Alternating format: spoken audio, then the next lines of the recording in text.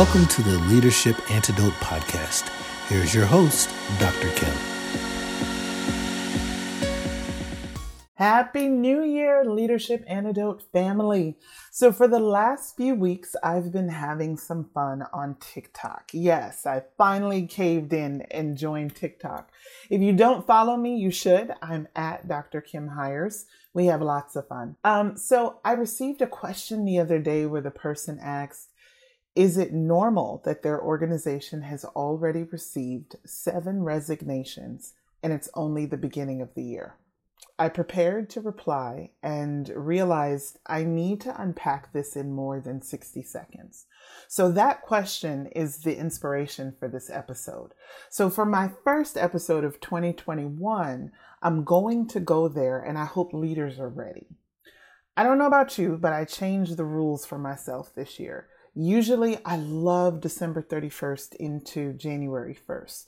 That's my wedding anniversary for one. But this year, making it to 2021 felt extra special. We made the best of it at home. We stayed up. We counted down. We were filled with gratitude for being able to see another year. Relief was finally coming, right? Yeah. And then January 6th happened at the Capitol in Washington, D.C. I don't know about any of you, but that moment for me was like a wound ripping back open. It had finally started to close, and then that day happened. We're human. We feel. And that was too much for me. So my family and I, we said, start over. We packed up. We went and spent a little over a week at the beach. Granted, we were holed up in a condo or flat for my international listeners. I had a view of the water, and that's all I needed. See, I've lived within 20 minutes of water for most of my life. And so for me, it helps me to reset. I hear it. I see it. I smell it. It's cleansing. And it gives me a fresh start. One of the things that made 2020 so hard was we lost our ability to engage in rituals and have cues for our usual time markers throughout the year. Spring didn't feel like spring. Summer didn't feel like summer. The holidays felt strange. They felt void. And that does something to you. If people are on edge, it's because their rituals and cues were gone. Pile on different stressors, and we are all powder kegs just waiting for a spark. Our end of the year trip is our ritual for starting the new year. We recharge, we reconnect, and allow ourselves to breathe. It also gives us an opportunity to plan for the following year. So our impromptu trip to the beach gave my brain a chance to say, oh, now the new year can begin because she took her real break by the ocean. So February 1st was New Year's Day for me this year. I've literally been walking around wishing people Happy New Year and not caring if they look at me strange. Listen, it's a hill I'm willing to die on because it gave me my sanity back. So Happy New Year. All right, here goes. We are in a time when leaders of organizations in all industries need to be concerned. If you go back and listen to my previous episodes, you see that I started to warn leaders in May of 2020. I said the employees who left at the start of the pandemic are not going to be the same employees who return. We are experiencing a collective trauma. Trauma changes people. They will need a different kind of leader when they return. So my short answer to the TikTok user question is, yes, this is a critical phase and your organization needs to take it as a warning. They are about to hemorrhage talent, not just leak, not trickle, hemorrhage talent. Here's why. There's a model called the collective disaster response curve. It's a model charting the phases throughout which a community moves in the wake of a trauma. So the DSM-5 defines trauma as actual or threatening death or serious injury or sexual violence. You can be exposed to the trauma. You can witness the trauma. Even repeated or extreme indirect exposure to details of the event can have an impact. So when we look back at 2020, we had the COVID pandemic. We had Black Lives Matter protests. We had politics. We had the rise in hate crimes and assaults towards Asians since the start of the pandemic. And so many other headline events had an impact on the world last year. Schools were closing, right? We dealt with some really heavy stuff last year. And I've been working with leaders to help them understand that our conceptual understanding of an event may need to shift. Think of the last year or the last few years as a disaster. But historically, when we think of disasters, we think of natural disasters, right? We think of them as one and done or only happening for a short period of time, like a couple days. Think of how we respond to employees after an earthquake or a Category 5 hurricane or a tsunami. Think of how your organization responds with a lot more empathy, right? So my question is, how are the events of 2020 any less traumatic? A mental health practitioner by the name of Diane Myers articulated it beautifully. She's a fellow nurse, by the way. She wrote, massive destruction and terrible sights evoke deep feelings. Organizations have been treating these events like individual traumas, demanding resiliency and a return to normal for the survival of the organization. That won't work. What we experienced was a collective trauma. If we just look at 2020 alone, that was a collective trauma. Erikson, the famous psychologist, described individual trauma as a blow to the psyche that breaks through one's defenses so suddenly and with such brutal force that one cannot react to it effectively. For collective trauma, he said it's a blow to the basic tissues of social life that damages the bonds attaching people together and impairs the prevailing sense of communality. Excuse me. Bolin and Bolton argued that collective trauma can sever the social ties of survivors with each other and with their community. So when you think about it within the microcosm of an organization, why do you think anyone is going to come bouncing back into the office? And why do you think that anyone can maintain performance levels prior to all of this? People are feeling it all around. That's the reality. All right, so let's go back to the disaster response curve. Most countries are approaching their 6-month or their 1-year anniversary of battling COVID on top of everything else. So that's sufficient time to look back and map the phases of this disaster. I like the adaptation of the disaster response curve by the Substance Abuse and Mental Health Services Administration of the U.S. Department of Health and Human Services. That was a mouthful. So that adaptation has 6 phases. Phase 1 is the pre-disaster phase. Pre is just as it sounds, before the disaster. So this is where we may or may not have had warning. I'm not going to get into that political argument. Okay, phase 2 is the impact phase. It's characterized by a range of intense emotional reactions. There's a great deal of variation in emotional reactions that depends on how we're perceiving and interpreting the disasters in front of us.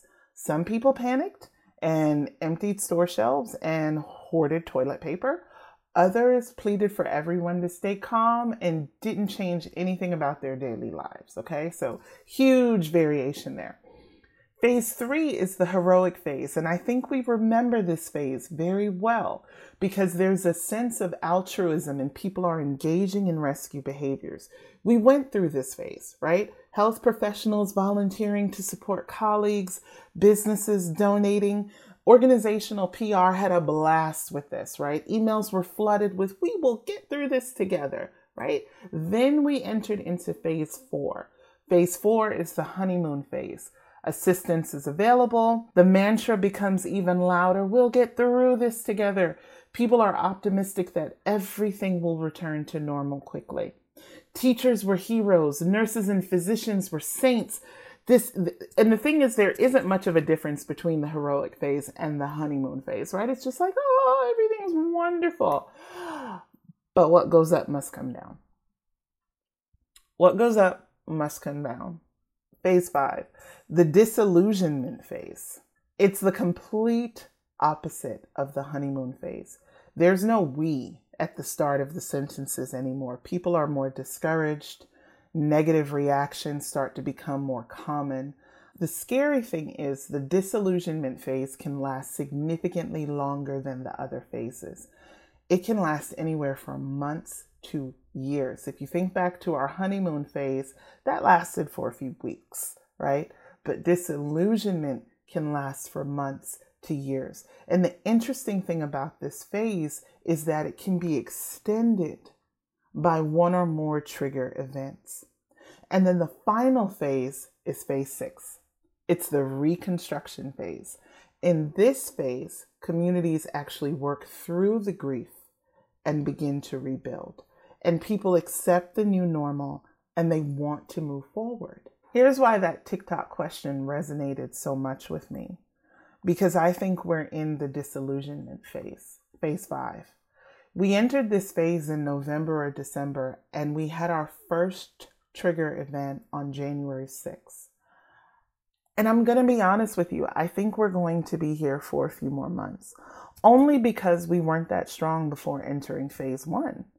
Think of the state you were in. I don't even need to go into the state that the country was in before we entered phase 1, but think of the state that you were in as a leader before COVID. And it's funny because I really had to stop myself, and think, can we even remember that phase, right? You already had stressors. So to be clear, a stressor can be events or environments that individuals might consider demanding, challenging, or threatening to individual safety. So in my work, burnout was already a condition that was caused from prolonged interactions with stressors. People were already on the burnout spectrum before we even started to deal with COVID. So we went into the disasters of 2020 already behind. So it's not surprising to me that people are starting to turn in resignations. People are at their breaking points. They are in survival mode and have zero tolerance for workplace politics right now. You have people or members of your workforce that survived COVID, supported loved ones battling COVID, or lost people they knew to COVID. Have you stopped to think about what this past year has done to families and relationships? Last April, interest in divorce rates were already up by 34%. In the United States, most states went under lockdown by about mid-March. And by April, people were already demonstrating an interest in divorce rates by looking up, how do I get a divorce? A dysfunctional household or an unhappy household is significantly more tolerable when everybody has some place to go. But when everyone is home and you're dealing with all of the pressures of everything else going on around you, suddenly having everyone home for the last 10 months, it gets exhausting. For the first time, divorced couples are having to factor in COVID exposure behaviors in custody agreements. Suddenly, designated weekends need to have some stipulations. Listen, people are dealing with real problems. And that kind of trauma changes people's priorities. It's in these moments that you don't need harsher policies. You can't hold anyone's feet to the fire. Threatening people with their jobs couldn't be any more useless right now. Emotionally, they are screaming, I need to survive. And they are awakening to the fact that they may not have been fully living. Two very powerful moments in self-awareness that are life-altering. Take it from a coach. And they will choose their survival and their growth over the organization from this point forward. And organizations that did not have healthy cultures prior to this are going to feel it. They are going to hemorrhage talent unless they start treating their employees as assets instead of liabilities. You're dealing with people, not machines. A machine has never had to worry, but people do. A machine has never had to overcome obstacles, but people have. People are complex, beautifully complex. That's why policies meant for machines don't work. And until we have leaders ready to embrace that and lead as human-based leaders instead of performance-based leaders or profit-based leaders, it's going to be dark days for some organizations. And I mean that. You can mark this day that I made that prediction. As a coach, I've learned to celebrate conflict. Even in my own personal relationships, I've learned to celebrate conflict, because the conflicts that we're seeing, or anytime that you see conflict, it means that there's a need to grow. It doesn't necessarily mean that something is wrong or the relationship is going in a harmful direction. It means that it's time to grow. Something no longer fits somewhere, and it's time to grow. And the truth is, growth isn't a glamorous process. We've commoditized it, right, with personal development, but when it's done right, it's not a glamorous process. It's not glamorous. It's painful. It's splitting, and it's rough, but it's necessary. We need a new era of leadership. Practices that were used to keep previous generations in line. Listen, it will not work on the current workforce and the future workforce. Add this collective trauma at a level that we have not seen in over 100 years, and it's counterproductive to keep doing what we've always done. That's why the resignations are coming. People are over it. They are done betraying themselves. So this season, I'm highlighting some real powerhouse leaders who built their entire careers by leading differently. They're going to tell us what they did, where they messed up, what we need to do, and how we can do it to survive the revolution that's happening with the future of work. Younger Gen X, millennials, and Gen Zs, they are not asking anyone's permission. And I think it's beautiful. And if you don't believe me, okay, Reddit, GameStop, and Wall Street. And I'll stop there. Until next time. If you enjoyed this episode, be sure to subscribe, share, and comment. You can also head over to www.drkimhires.com to learn about additional ways to connect with Dr. Kim. Join us next time to get another dose. Thanks for listening.